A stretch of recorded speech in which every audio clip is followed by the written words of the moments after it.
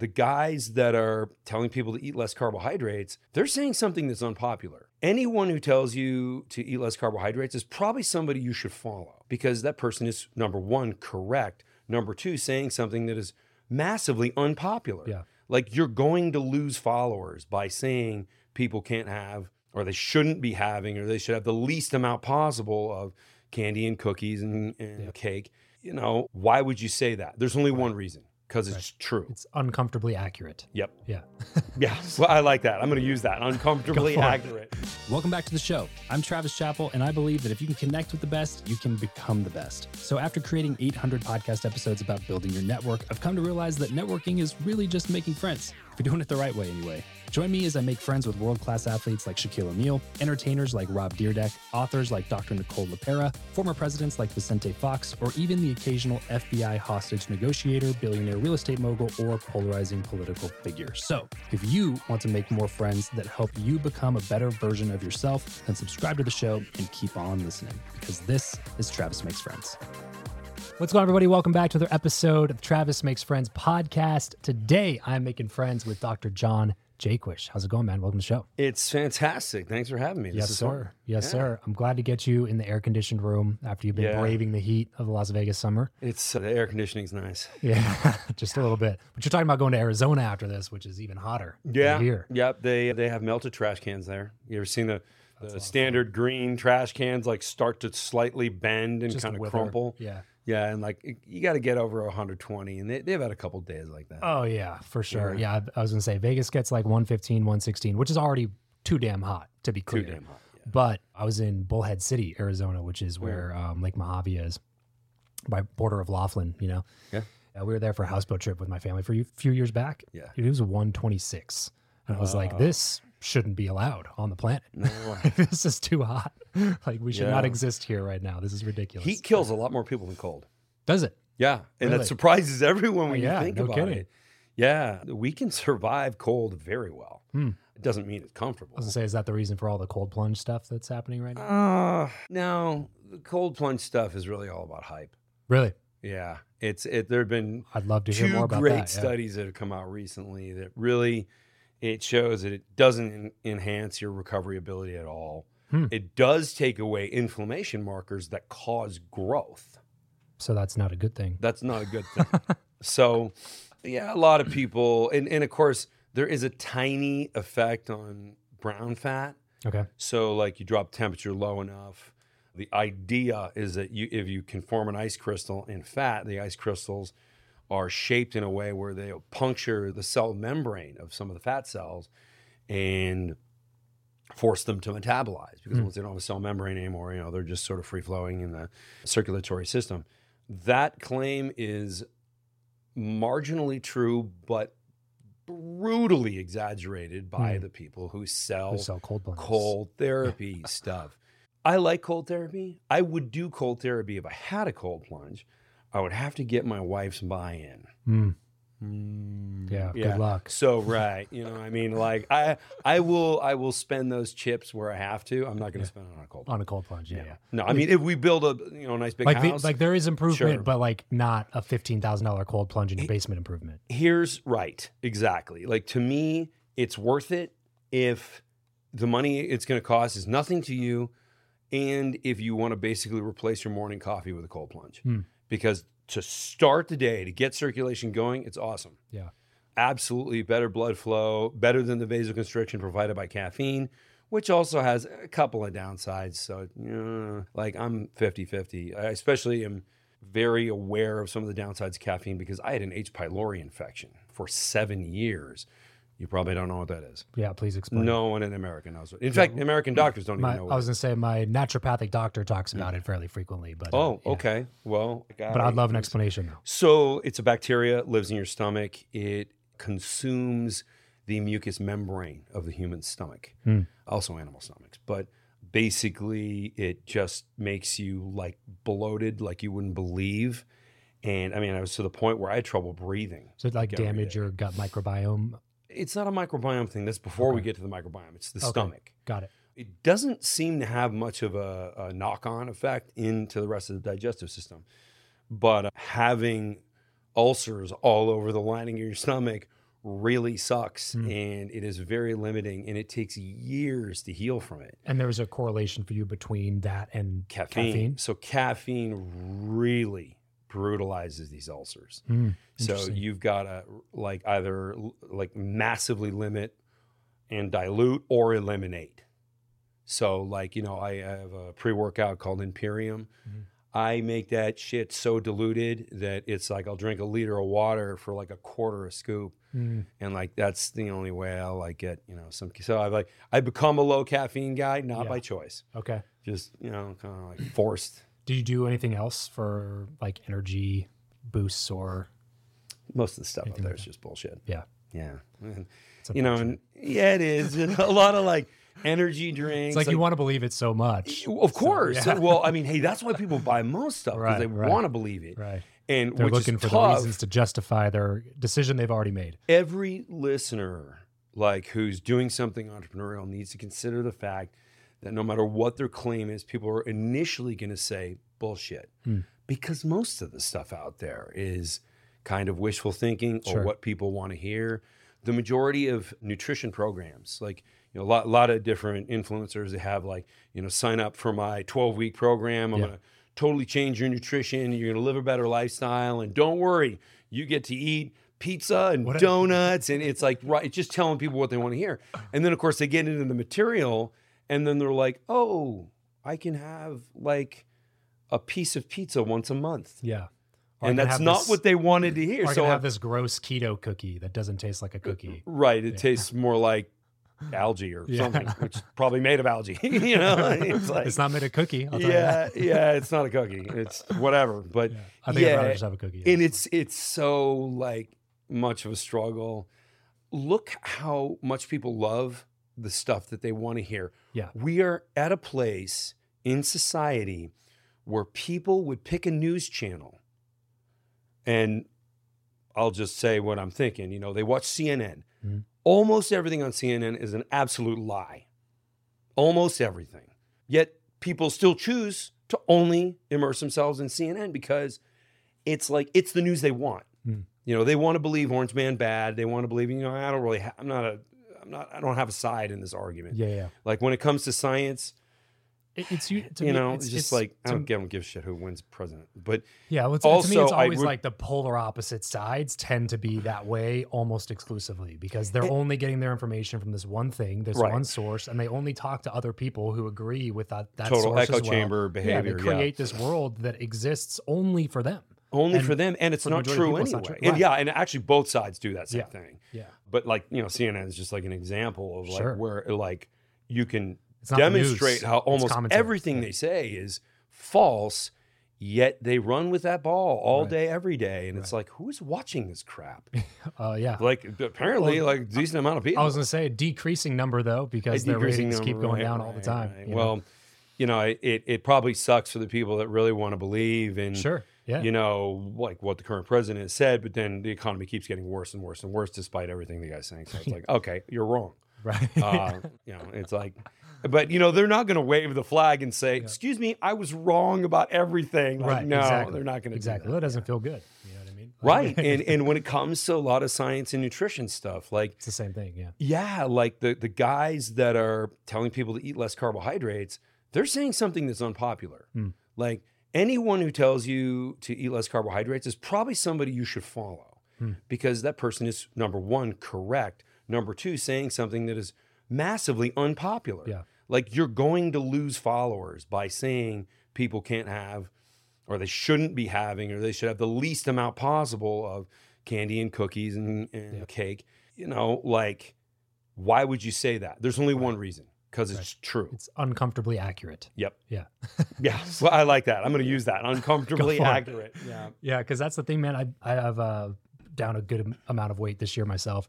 And every year it feels like I kind of started from the same spot. And what would happen was I get really disciplined for like really short stints of time. And then you start, you know, buying all the bullshit of like 90 days this and 12 weeks this and 75 this and 60 that and 30 this. And it's like, cool, I'll do that.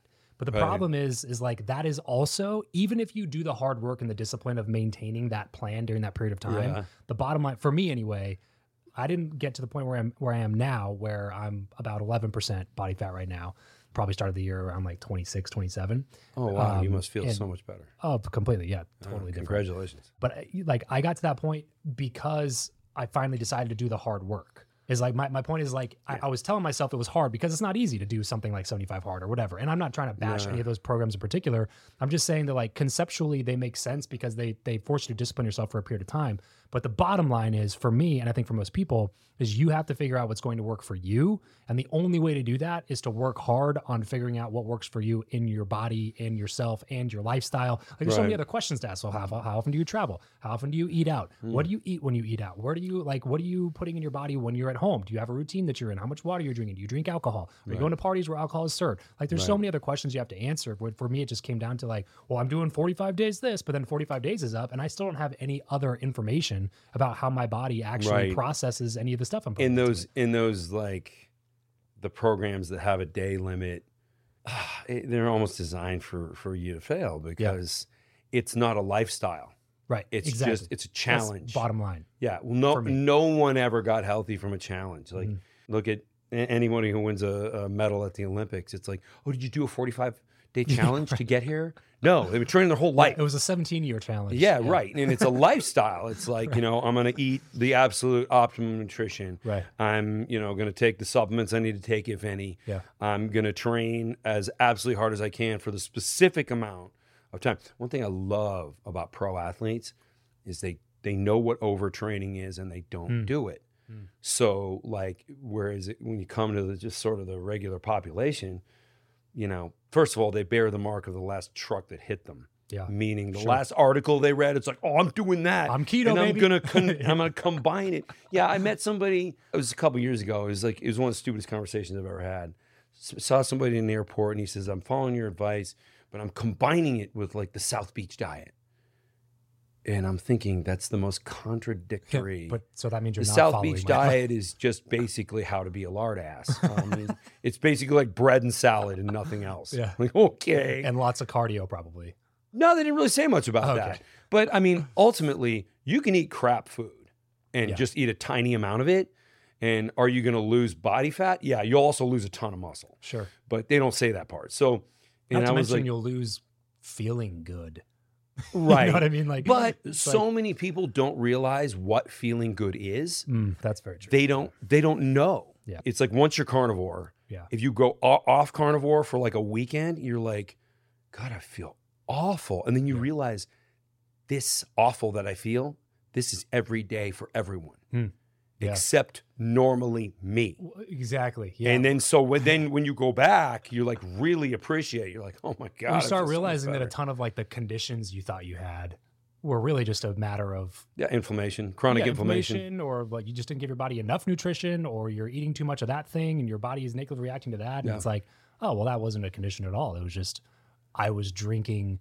Half a gallon of milk a day. I was just and my body eating didn't like that. Like an unsupervised child. But you go to the doctor and they're like, you have IBS, take this medication. And it's just like, oh, now I'm mixing in all these chemicals and other medication in my body with the stuff that I was already putting in my body that I wasn't supposed to be putting in my body. Right. It's amazing how it's like a cocktail of poison. Like chronic diseases really aren't that chronic at all. Like you can make them all go away. You just got to stop eating carbohydrates. It's like the same answer to every question. Yeah.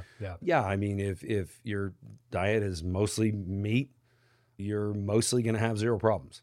Interesting. Yeah. Do you recommend I've heard from multiple people now that like a carnivore diet or like restricting everything, but maybe even red meat in particular is like the best elimination diet that you can do to figure out like what's going on in your body. Do you recommend that to folks?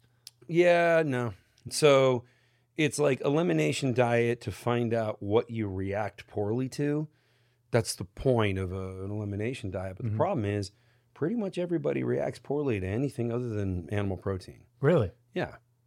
To a degree. Okay. I mean, like for me, I react poorly to dairy because I'm allergic to casein, but other people aren't. So like that side of that elimination exercise could benefit them, but just from a scientific standpoint, pretty much all carbohydrates contain lectins, phthalates, oxalates that are chronic cellular inflammatories. Like you're going to be inflamed.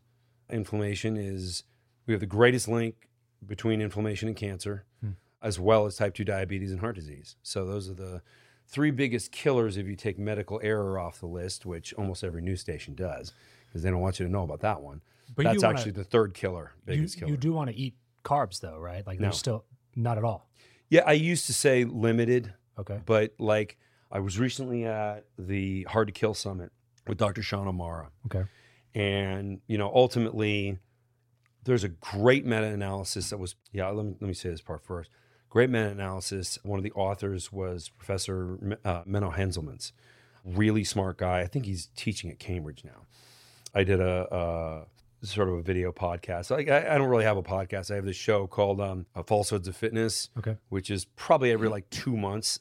Somebody says something and it becomes like a trend and it's like the dumbest thing I've ever heard. And then it's like, okay, here's the science that completely defeats that. Yeah. And it's just, then a couple other people will do like the same kind of video. It's kind of an as-needed show. Right. Yeah. So Professor Henselmans wrote with a bunch of other colleagues a paper about how carbohydrate needs are grossly over-exaggerated, because it used to be like, you want to have like around 100 and then you read another paper, you want to have like 60. Another one will say like 200 is best if you're an endurance athlete, or 150 if you're a strength athlete.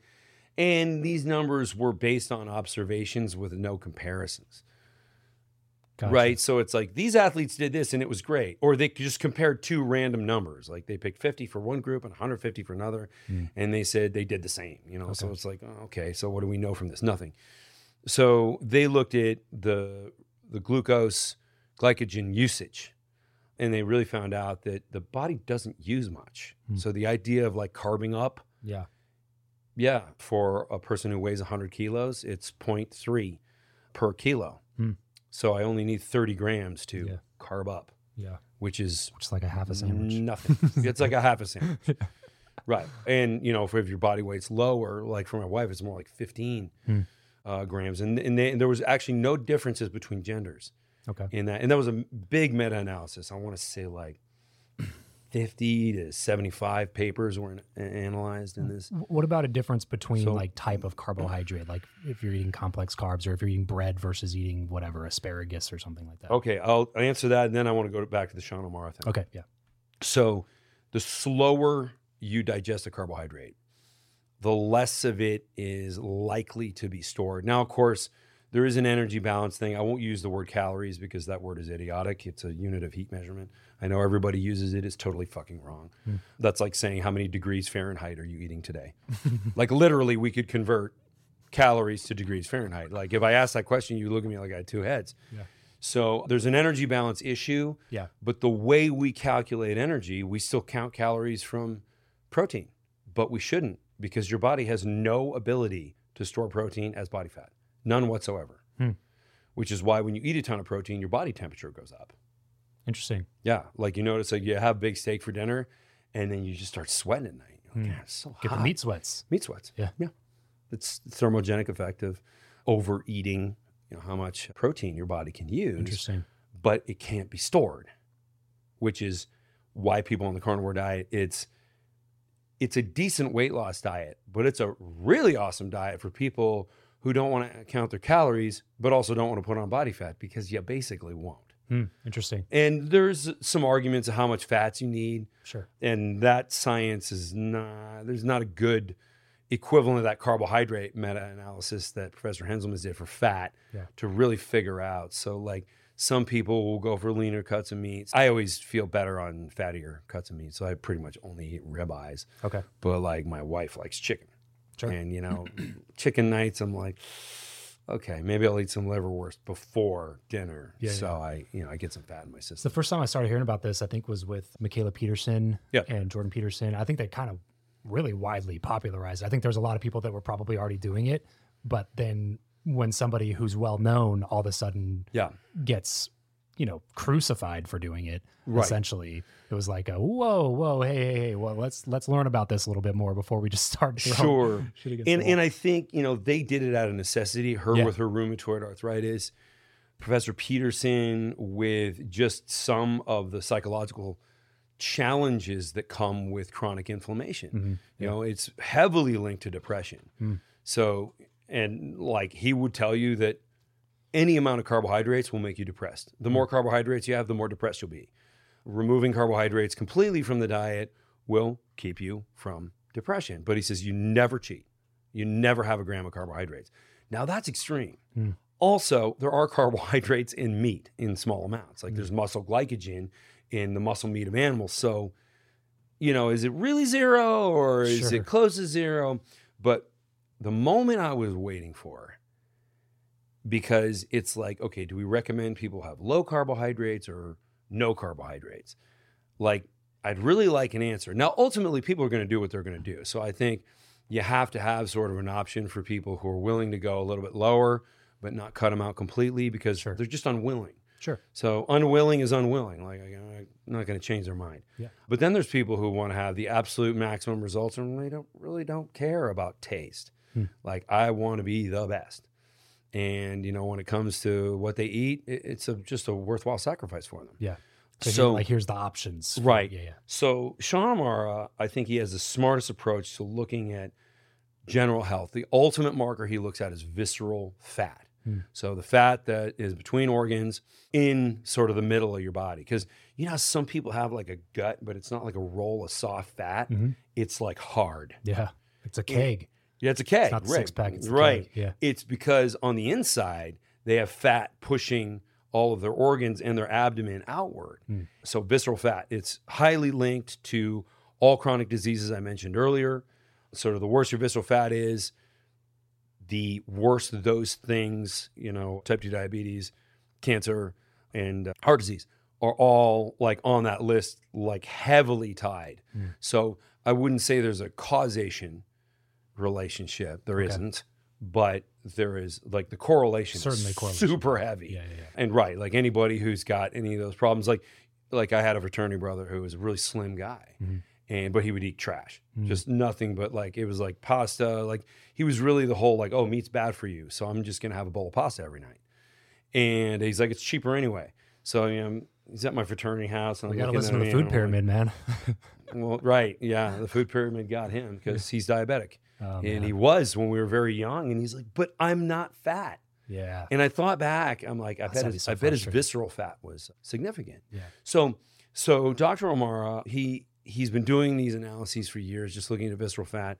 And he says, he keeps saying that the only thing that really drives visceral fat down to levels where you're truly healthy is carnivore without any cheating or anything like that. Interesting. And so I actually got the chance to ask him on stage. We were on a panel, and I'm like, I have a question for Dr. O'Mara. He was sitting right next to me. And I said, to be absolutely optimal, to have the best visceral fat, how many, on average, grams of carbohydrates per day should people be taking in? And I could see the look on his face because he just did not want to answer that question. I was like, yeah. I don't want to tell anybody what to do. And he goes, well, he says, I'll tell you. And he pauses because he knows, he says, the answer is 0. Yeah. Yeah. So, wow. I mean, I didn't even really want to hear that. Sure. There's stuff sometimes I like some sauce on my steak. Yeah. And sometimes there's a little bit of sugar in that. I used to love eating ribs until I found out what the hell they do to ribs. And then it's just I can never eat ribs again. John. Yeah, right. It's just they just drench it in basically melted Snickers bars. Yeah. Unfortunately, it was such a bummer when I figured that out. So if you're going to cheat on your diet, what's your go-to?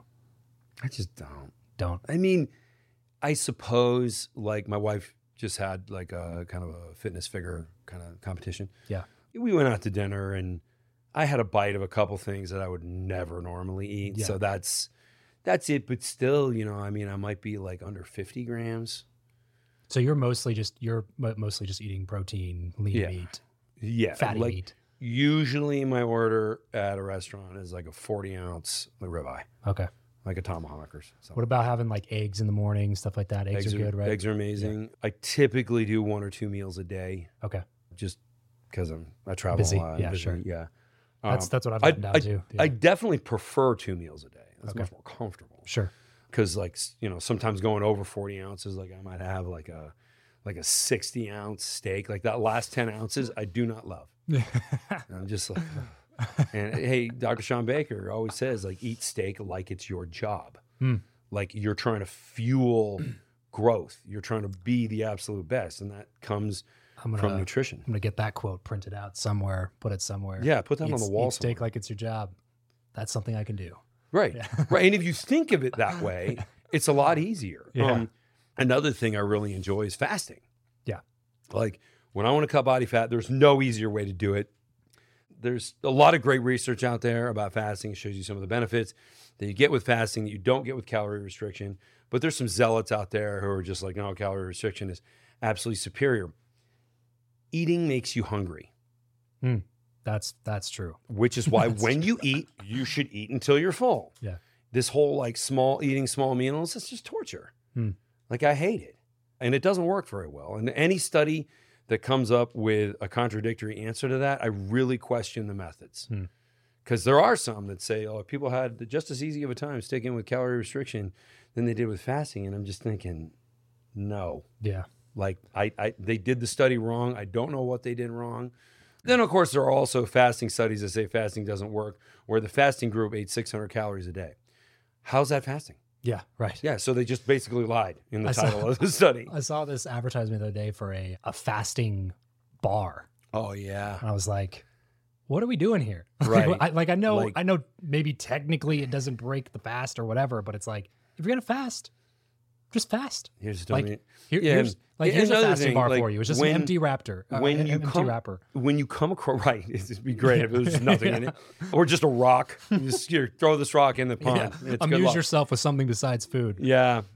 But anyway, fasting. So, that's been my MO for like the duration of the year for me. It's so much easier. It's definitely, that was the big thing for me, man, because like I travel a lot and it's so almost impossible for me to follow a specific diet or a specific meal plan while I'm traveling.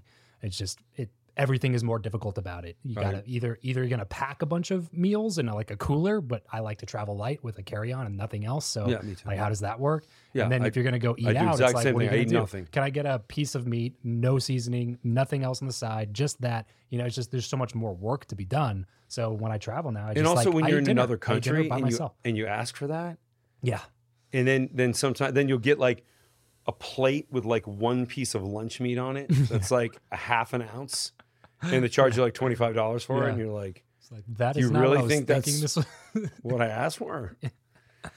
Yeah. Just easier for me just to be like, you know what? Forget it. No food till dinner, and then I'll go to dinner and I'll grab something at dinner that I know will be good. So I tell people when it comes to fasting, don't tell yourself you're eating nothing.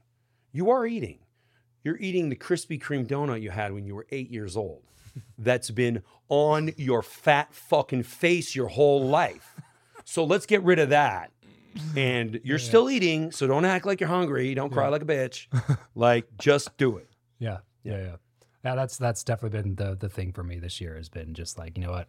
I'm just going to fast more often than not. But like kind of what you said, I kind of just, it sounds cliche, but I just listen to my body. It's like, if I feel like I'm getting weak, or if my workout at the gym wasn't that good or whatever, then like, I'll have 2 meals instead of 1 meal, or throw in a protein shake or whatever, some jerky or something like that. Sure. But like, for the most part, it's been helpful and it's been effective. Totally. But I want to go back in time here, John, because we've been talking about some really practical, tactical things, but I want to go back in to kind of build some context around like, okay, for somebody listening who doesn't know who you are, but like, why should I listen to this guy's opinion on nutrition? So let's take a trip back in time here. Let's say a 10-year-old, 11-year-old John. Set the scene for us. Where were you? What was life like?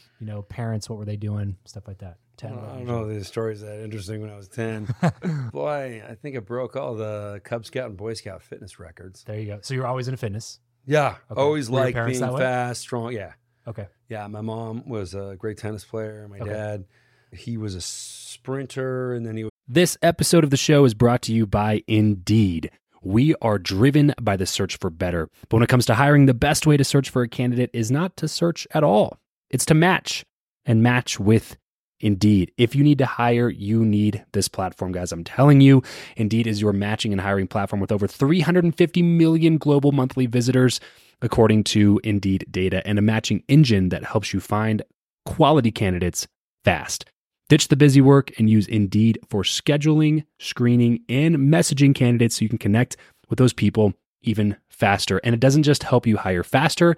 In fact, 93% of employers agree that Indeed delivers the highest quality matches compared to other job sites, according to a recent Indeed survey. And look, guys, one of the things that I wish I would have used Indeed for is this matching service. You can search and search and search and search and search all day long, but to actually be presented with quality candidates, like hiring a recruiter for you that's presenting people that has actually done the work to vet them and bring quality people in front of you, that work by itself is the fact that it's done by a software instead of like a team of high quality recruiters is pretty insane. So they leverage over 140 million qualifications and preferences every single day, which is why Indeed's matching engine is the best one that you can use. It's constantly learning from your own preferences. So the more you use it, the better it gets at doing the job for you. Join more than 3.5 million businesses worldwide that use Indeed to hire talent fast. And listeners of this show will get a $75 sponsored job credit to get your jobs more visibility over at Indeed.com/Travis. Just go to Indeed.com/Travis right now and support this show by saying you heard about Indeed here on the podcast. Indeed.com/Travis. Terms and conditions apply. If you need to hire, you need Indeed. I stayed pretty athletic. What do you do for work? Jeez, my dad, I could give you an hour lecture on everything my dad's. Probably the He's a hustler. most notable thing is he's one of 8 people who put the lunar roving vehicle on the moon. Oh, wow. So he's a NASA scientist. Wow. Yeah. So he kind of set the bar high in nutrition, fitness.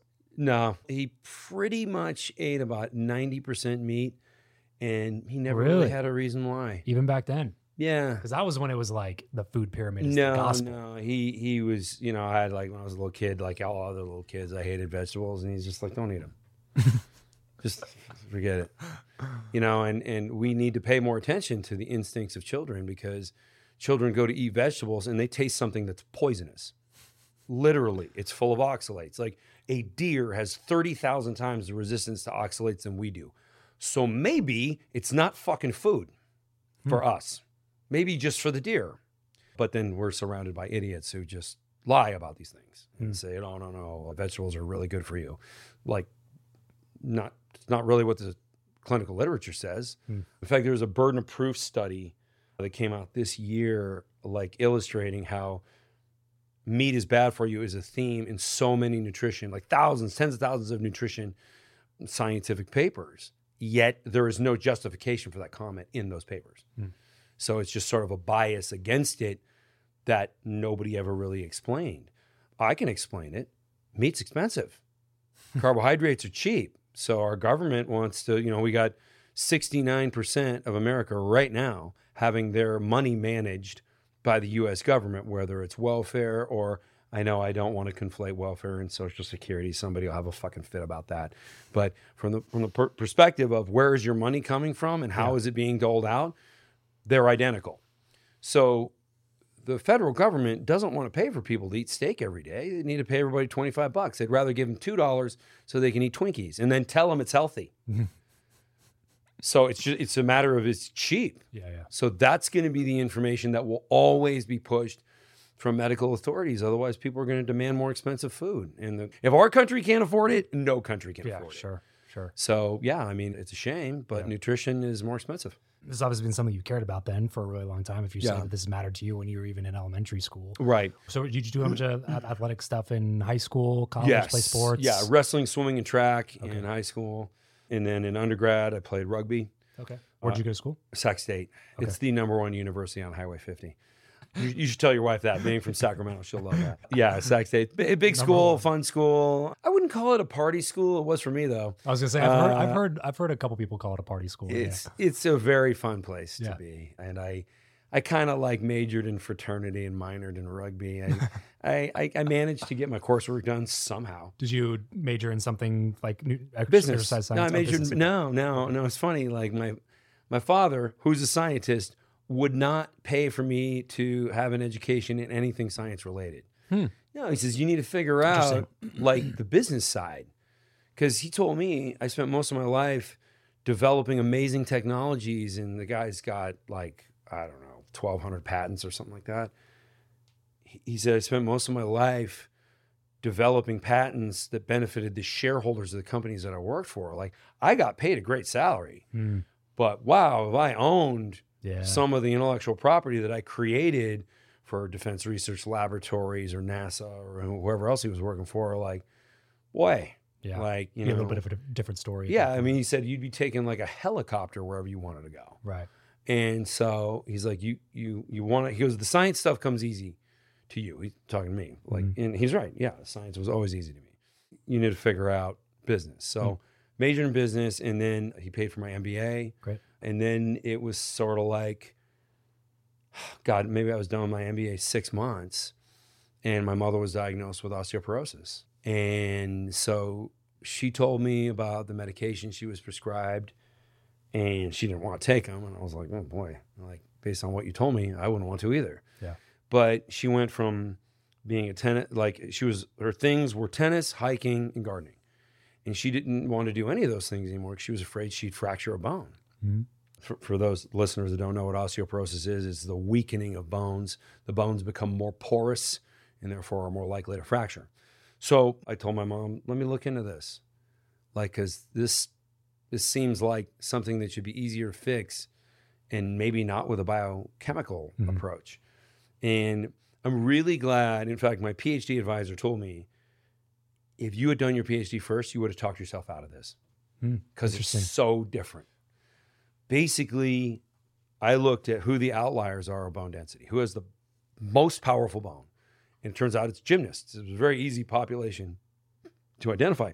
So gymnasts, they expose themselves to huge loading events, hitting the ground at sometimes 10 or 15 times their body weight. Wow. Right. Way beyond what we would get with weights. Yeah, right. Like way magnitudes beyond. But they also retire at an average age of 19 because they get so injured. So it's like, okay, how do we get that bone loading without the risks of injury? And so that was what ultimately became OsteoStrong. Yeah. That was really like your first That was venture. My first, that was my first company, my first invention. So I developed a series of devices that put so this is the axis of a bone, put axial compression on the bone. So compress the bone from end to end, slightly distorting the bone during the stimulus, which only takes a few seconds. The bone springs back into position, and now it's primed to pull in minerals and recalcify, and making the bone less porous. So more little walls go into that sort of matrix inside the bone, and the bone becomes more powerful. It works for everyone who it's right for. Now, it's not right for absolutely everybody. You got to be relatively ambulatory, relatively pain-free. Move around.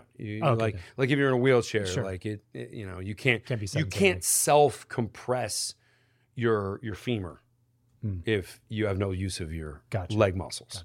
Like, so it's very self-driven. And would this be more preventative than? No, it's curative. Okay. Yeah, you can use it in a preventative manner. Like there are many women who have some of the risk factors, like family members that have it, or they were vegan for a particular period of time. This is really why I became such a fan of carnivore. When you look at what happens with bone is destroyed by vegetables. Fruits and vegetables. If you eat fruits and vegetables, you're going to have bone that is falling apart. Interesting. It needs animal protein. Just to maintain density? Yeah, yes. And it's not just calcium. Like, in fact, calcium that you get through more kind of carnivore nutrition, the calcium level is high. In fact, calcium is the only mineral that your body balances itself. So if you take calcium pills and you're not giving the body a reason to hang on to that or to more calcium. So what happens is people do less and less activity, and then they start losing bone, and then they have menopause, and they start losing bone even faster because of menopause. So then they're like, well, I should take calcium tablets.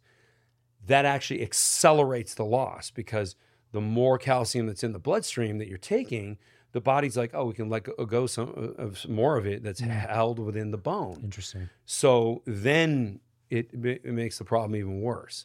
Now there's conflicting research on that. Some of the research on the subject, they'd rather recommend calcium just because it's the safer recommendation. Sure. But there are actually more studies that say the opposite. So now There might be higher quality studies that say calcium. But I'm like, I'm not going to get caught up in that argument because you're still doing fuck all for getting the calcium to stay in the bone. You got to stimulate the bone. It's just like a muscle. Like, so if you can take all the protein you want and not work out, and are you going to get bigger muscles? No. Right. Same thing with bone. So if you theoretically, if you were doing treatments at OsteoStrong and taking calcium, would it be more effective? Absolutely. Okay. Yeah, because you're now actually you're using giving it. the body a reason to use it. Right. So just having the nutrient without the stimulus, you could be making the problem worse. Sure. So yeah. At what point did you realize that like this was actually going to work? Like, I mean, yeah, every entrepreneur has an idea, right? But the idea is a dime a dozen. The execution's what matters. And so when was the point where you were like, yeah, I think like not only is this actually something that people are taking, but we actually have clinical research here that now says that this works. I knew it was going to work before I even built a prototype, but just because there was enough data that showed the loading and the response to that loading. Gotcha. So it was you really just had to figure out how to do the loading without the risk of injury. This solution was so obvious, but things can be obvious if you really understand research and you know how to sort it and group it together correctly. Yeah. Because a lot of people read the words in the research and they can repeat a sentence here and there, but do they really know what the study's about? They don't have a clue. And the internet is full of people talking about studies that they don't really know what it's about. And research is not really written for regular people to read. It's written for other researchers to read. Right. So they can then leverage that information into further research. So, you know, I get it. Like, I understand the problem. Researchers could definitely do a better job trying to make the information more accessible. More digestible for the average more person. digestible to the broad population, Totally agree because with that, ultimately you can dazzle your researcher friends with, you know, like we broke the data up into tertiles. You mean thirds? Like, why didn't you just say third? You know what I mean? It's just like, well, what happens is the majority of the population gets their information from marketers instead of researchers. Facts, absolute fact. Yeah. Why do we need 8 glasses of water a day? By the way, we don't. But why are we told that? I don't know. I read it in a health book when I was. It's in a lot of health books. It's like even 8th in grade. medical textbooks. But you know where it came from? No. Gatorade. Oh, really? Gatorade determined that that's what people need for their marketing. And it's like, you know, are you going to drink water all day long? Or, you know, our drink has like a good taste to it and it has electrolytes, which is what the movie Idiocracy makes fun of the entire time with the whole electrolytes thing. Everybody was walking around in the 80s talking about electrolytes. And it's like, do you guys even know what that is? And they're like, you know, no. I mean, it's good for you, I guess. I have no idea what it is. All I know is this tastes really good. Right. It tastes good because it's got tons of you're sugar. drinking 38 grams of sugar. That's right. Yeah. Yeah. Oh, all right. So I know you might break my heart with this one, John, but I'm going to ask you anyway. Artificial sweeteners, dangers, positives, negatives. Like if you're drinking a Gatorade versus a Gatorade Zero that has no sugar or calories. So not all artificial sweeteners are as bad as others. Okay. Now, a lot of people who look at nutrition and will land on carnivore, I mean, basically the people who are reading the current literature, they all come out of the same conclusion. You got to go and examine what it is that gets us to go off the rails. And so one of the problems with artificial sweeteners, and I sell products with artificial sweeteners, though I wish it weren't necessary. Really wish it weren't necessary because that's a good way to say it. It still trains your mind that sweet taste is something. Now, there's aspartame and sucralose are linked to cancer. And in fact, oh my God, I was on this show, which I didn't realize was sponsored by Pepsi. Oh no. And so they interviewed me. It was a news show, but one of their sponsors is Pepsi. And, you know, like there's certain things that the newscaster, the anchor, like they'll just cut you off. And so can't say that. Said, right, we love you, Pepsi. Because we're talking about artificial sweeteners. And I'm like, well, this is the first study that is actually look at the mechanism of cancer cells being created. And it had to do with this new type of test that they could look at lining of the stomach and how it reacted to the introduction of sucralose. And so it was the first mechanistic study which showed precancer cells being created. Now, the other ones were just like survey-based studies, epidemiology, which is very low level of evidence. And a lot of people like look at epidemiology and, just go, well, it's the best we have because you can't keep a human being in a cage to do a nutrition study on them. Well, I mean, at least this country can't. Yeah. There's a couple others that I was gonna say. I've heard some things. Yeah, like in certain countries, which I won't name, they will ask you to sign up, and you will be like in like a dorm room. Oh gosh. And they will control everything they give you. Honestly, if people volunteer for it and they get paid for it, we'll get a more valuable outcome out of that. Right. So anyway, it'll never happen in the States. So when looking at some of these epidemiological studies, these survey-based studies, it's just like, well, the problem with survey-based studies is people tell the person asking the question what they think that person wants to hear or something. Or what they think might increase their status in the eyes of that person. Or maybe like there's some sort of bias. Yeah. It leaves somebody questioning themselves and wanting to sort of like put their best foot forward, which is really not like the point. The point is we just want accurate data. Yeah, know the truth. Right. So like actually recording what people eat is way better than asking them what they ate. So basically, sucralose and aspartame are probably the two most commonly used. Oh, by the way, when I said that, the guy immediately cuts me off and he says, well, just keep in mind, there are multiple studies on the subject that found that these sweeteners are very harmless, so you shouldn't make any decisions. And it's just like, hey, dude, like I wanted to say, hey, dude, I just told you why those studies are not as powerful as this new one. But, do you want me here or do you not want me here? Right. And it was like a big news station. So, all right. Yeah, whatever. That's how it goes, right? Yeah. So which ones are, I from what I've heard, stevia would be one of the better ones, or there's a couple Stevia is the one I use in my products. Okay. It still reinforces the sweet taste. Sure. But I'm not going to make, a pre-workout drink taste like. Just tastes awful. That flavor doesn't get many people. It gets some. I mean, sometimes. It's a problem in society is that everything needs to taste like a dessert. Yeah. Like when people complain about the way a supplement tastes, it's like, it's a supplement. Like you should be happy it's flavored at all. Because if it were unflavored, like you'd be gagging while swallowing it. However, people just kick and scream. And it's like, it's got to taste like a candy bar. Otherwise, they won't eat it. And that's like, look at how conditioned we are. Like when I was a little kid, candy bars were a reward. Right. Now I walk into people's homes and there's a bowl of candy bars like on the counter. And kids will just stand there and eat 2 or 3 and then, go play video games, come back before dinner, eat 2 or 3. Yeah, not having any room for dinner. Not having not having room for anything, which wasn't even nutritious anyway, because they probably just got pizza. Yeah, I was just saying their parents just make them a separate meal outside of the meal that they're eating. Yeah, right. Yeah, that didn't fly with me, man. My mom used to set a timer. She would set a timer. She's like, if the food's not done before that timer hits 0, then you're going to bed. And it was like 7 o'clock. So, nice. All right, okay, so you finished. Guess I got to eat the food unless I want to go to bed. And there were a couple times I did go to bed because I didn't want to eat the food. But you know what? I had to learn how to cope Probably with it. when there was a lot of vegetables on your plate. I'm not eating that. Yeah, exactly. Okay, so start Osteo Strong. At what point do things really start like kicking off and going well? Tell me about the partnership with Tony Robbins and how that came about.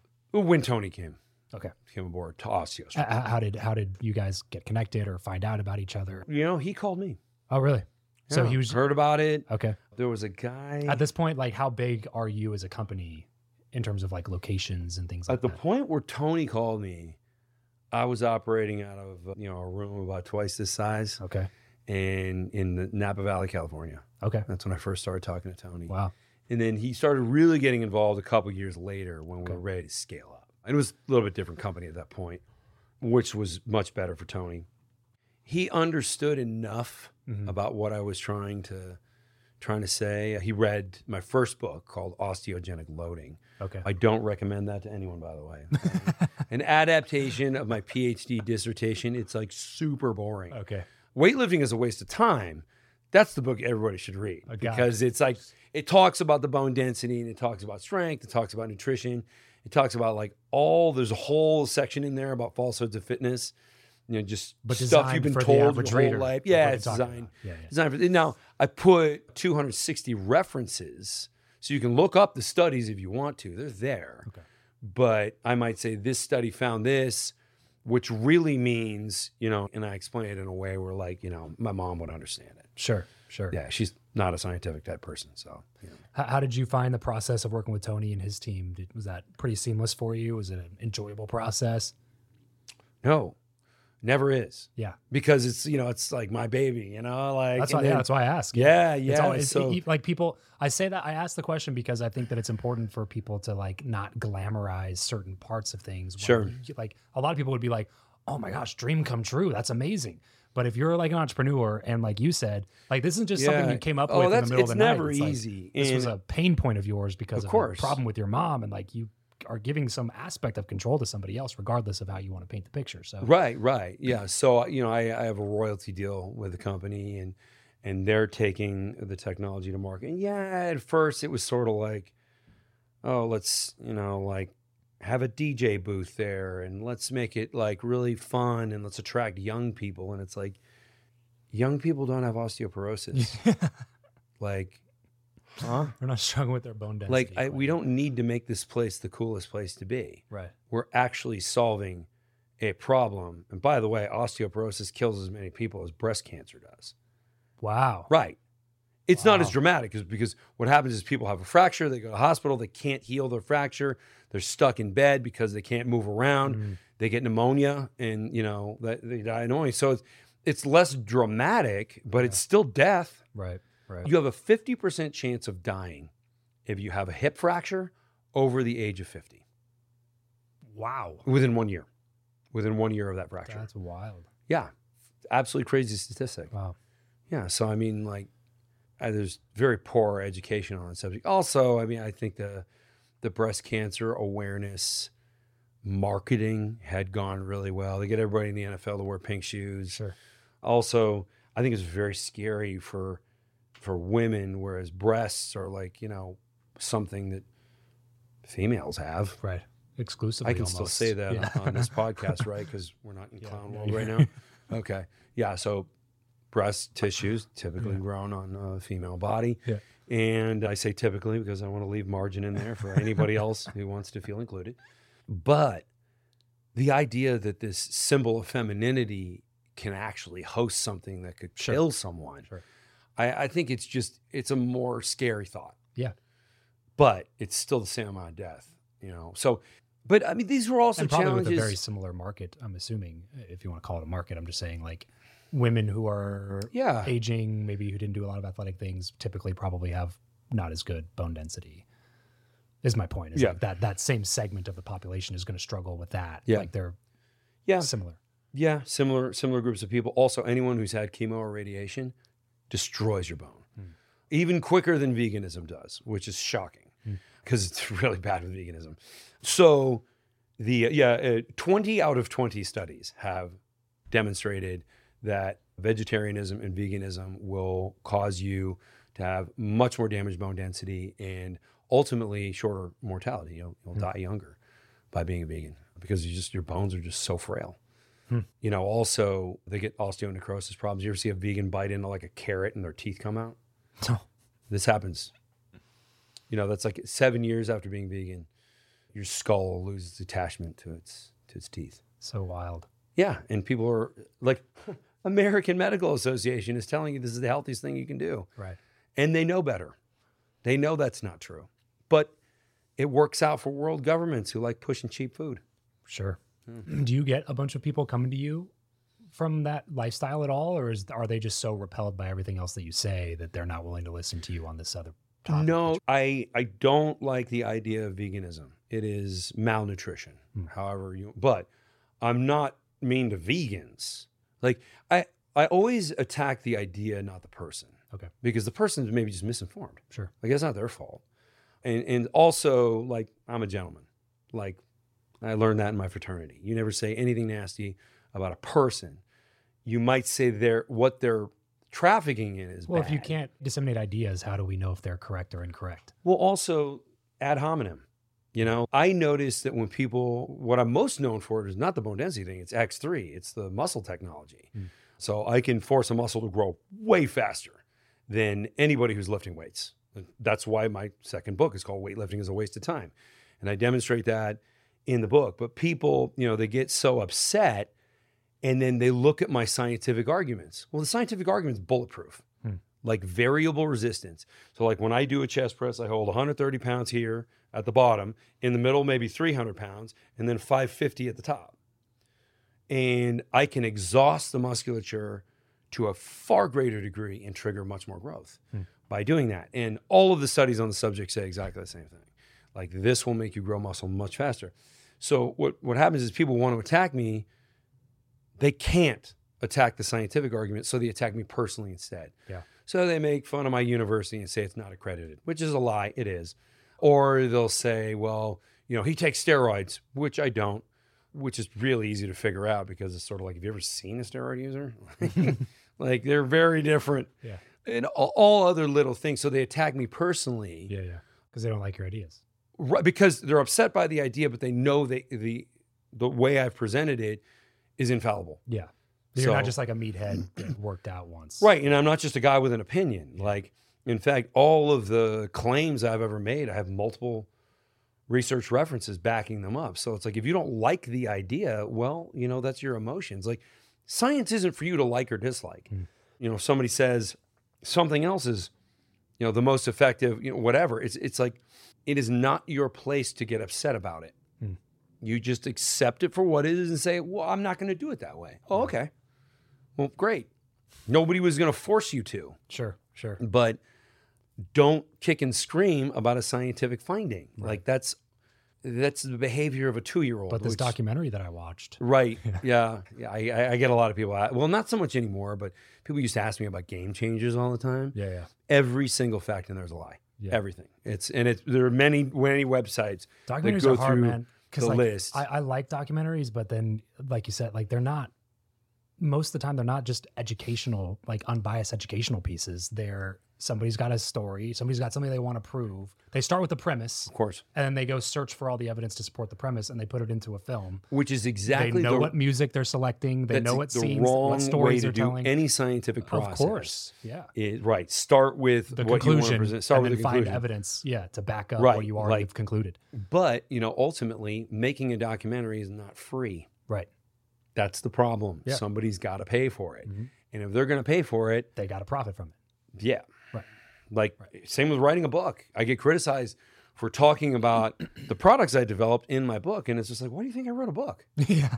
Nobody makes money off of writing books anymore. Right. Like literally nobody. Right. I mean, except maybe for John Grisham and. Yeah, I was going to say fiction. You can make a lot of money writing fiction.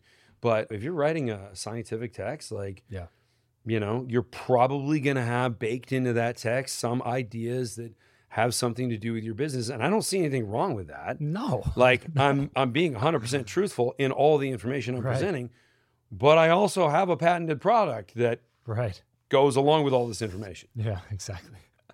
Well, listen, man, this has been a lot of fun. I'm sure we'll get some amazing controversial clips out of this for you. Appreciate you coming on. Before we take off here, where should people go find out a little bit more about what you got going on? Well, because my last name is so hard to spell, it's drj.com, DOCTOR, the letter J.com. Then there's links to all my social. If you're going to follow me on one thing, follow me on Instagram. I just like the platform better. Great. And whenever I do something on YouTube, I always promote it. And that's your full name, right? On Instagram? It's Dr. Jaquish, DRJAQUISH. Dr. Jaquish on Instagram. Right, but you can find that through drj.com if you go to Dr. J. Doctor, spelled out DOCTORJ.com. Go check out some of the stuff that John has out there. Go to Google Maps, search for an OsteoStrong in your local area. Try to find find one of those spots. Go in, see if there's any issues that maybe you could. Mostly, it's probably for your listeners. It's probably your mothers. Okay, it's probably perfect. Yeah, because good to know. Osteoporosis typically affecting 60 and over, though it can affect younger people. It can affect people in their 20s if they're super inactive. Yeah, and if they eat like basically the standard American diet. Yeah. No, I mean I actually had a meeting at West Point not that long ago talking about how the best of the best coming into West Point are having osteoporosis. Think about that. Yeah, teenagers, 18 years old, they have osteoporosis. So it's becoming a much younger challenge. But yeah, for the most part, it's going to be postmenopausal population. So, ask your mother if she has low bone density and then try and find an OsteoStrong. Love it, location dude. for her. Thanks so much for coming on, man. This was a lot of fun. Awesome. Thanks, Travis. Cool. Yes, sir. All right. That's it for today's episode. Thanks for spending some time with me and my friends. If you want to be better friends with me, then head over to travischappell.com/team to subscribe to my free newsletter, Your Friend Travis, where I share what's on my mind about life, building a business, raising kids, being married, and anything else I would normally share with my close circle of friends. That's travischappell.com/team. And my biggest ask of you, since I'm sharing my friends with you, is to share this episode with a friend of yours that hasn't listened to the show yet, and leave us a quick 5-star rating in Apple Podcasts and in Spotify. It would mean the world to us, as it helps us make sure that this show continues to be more valuable to you. Thanks in advance, and I'll catch you on the next episode.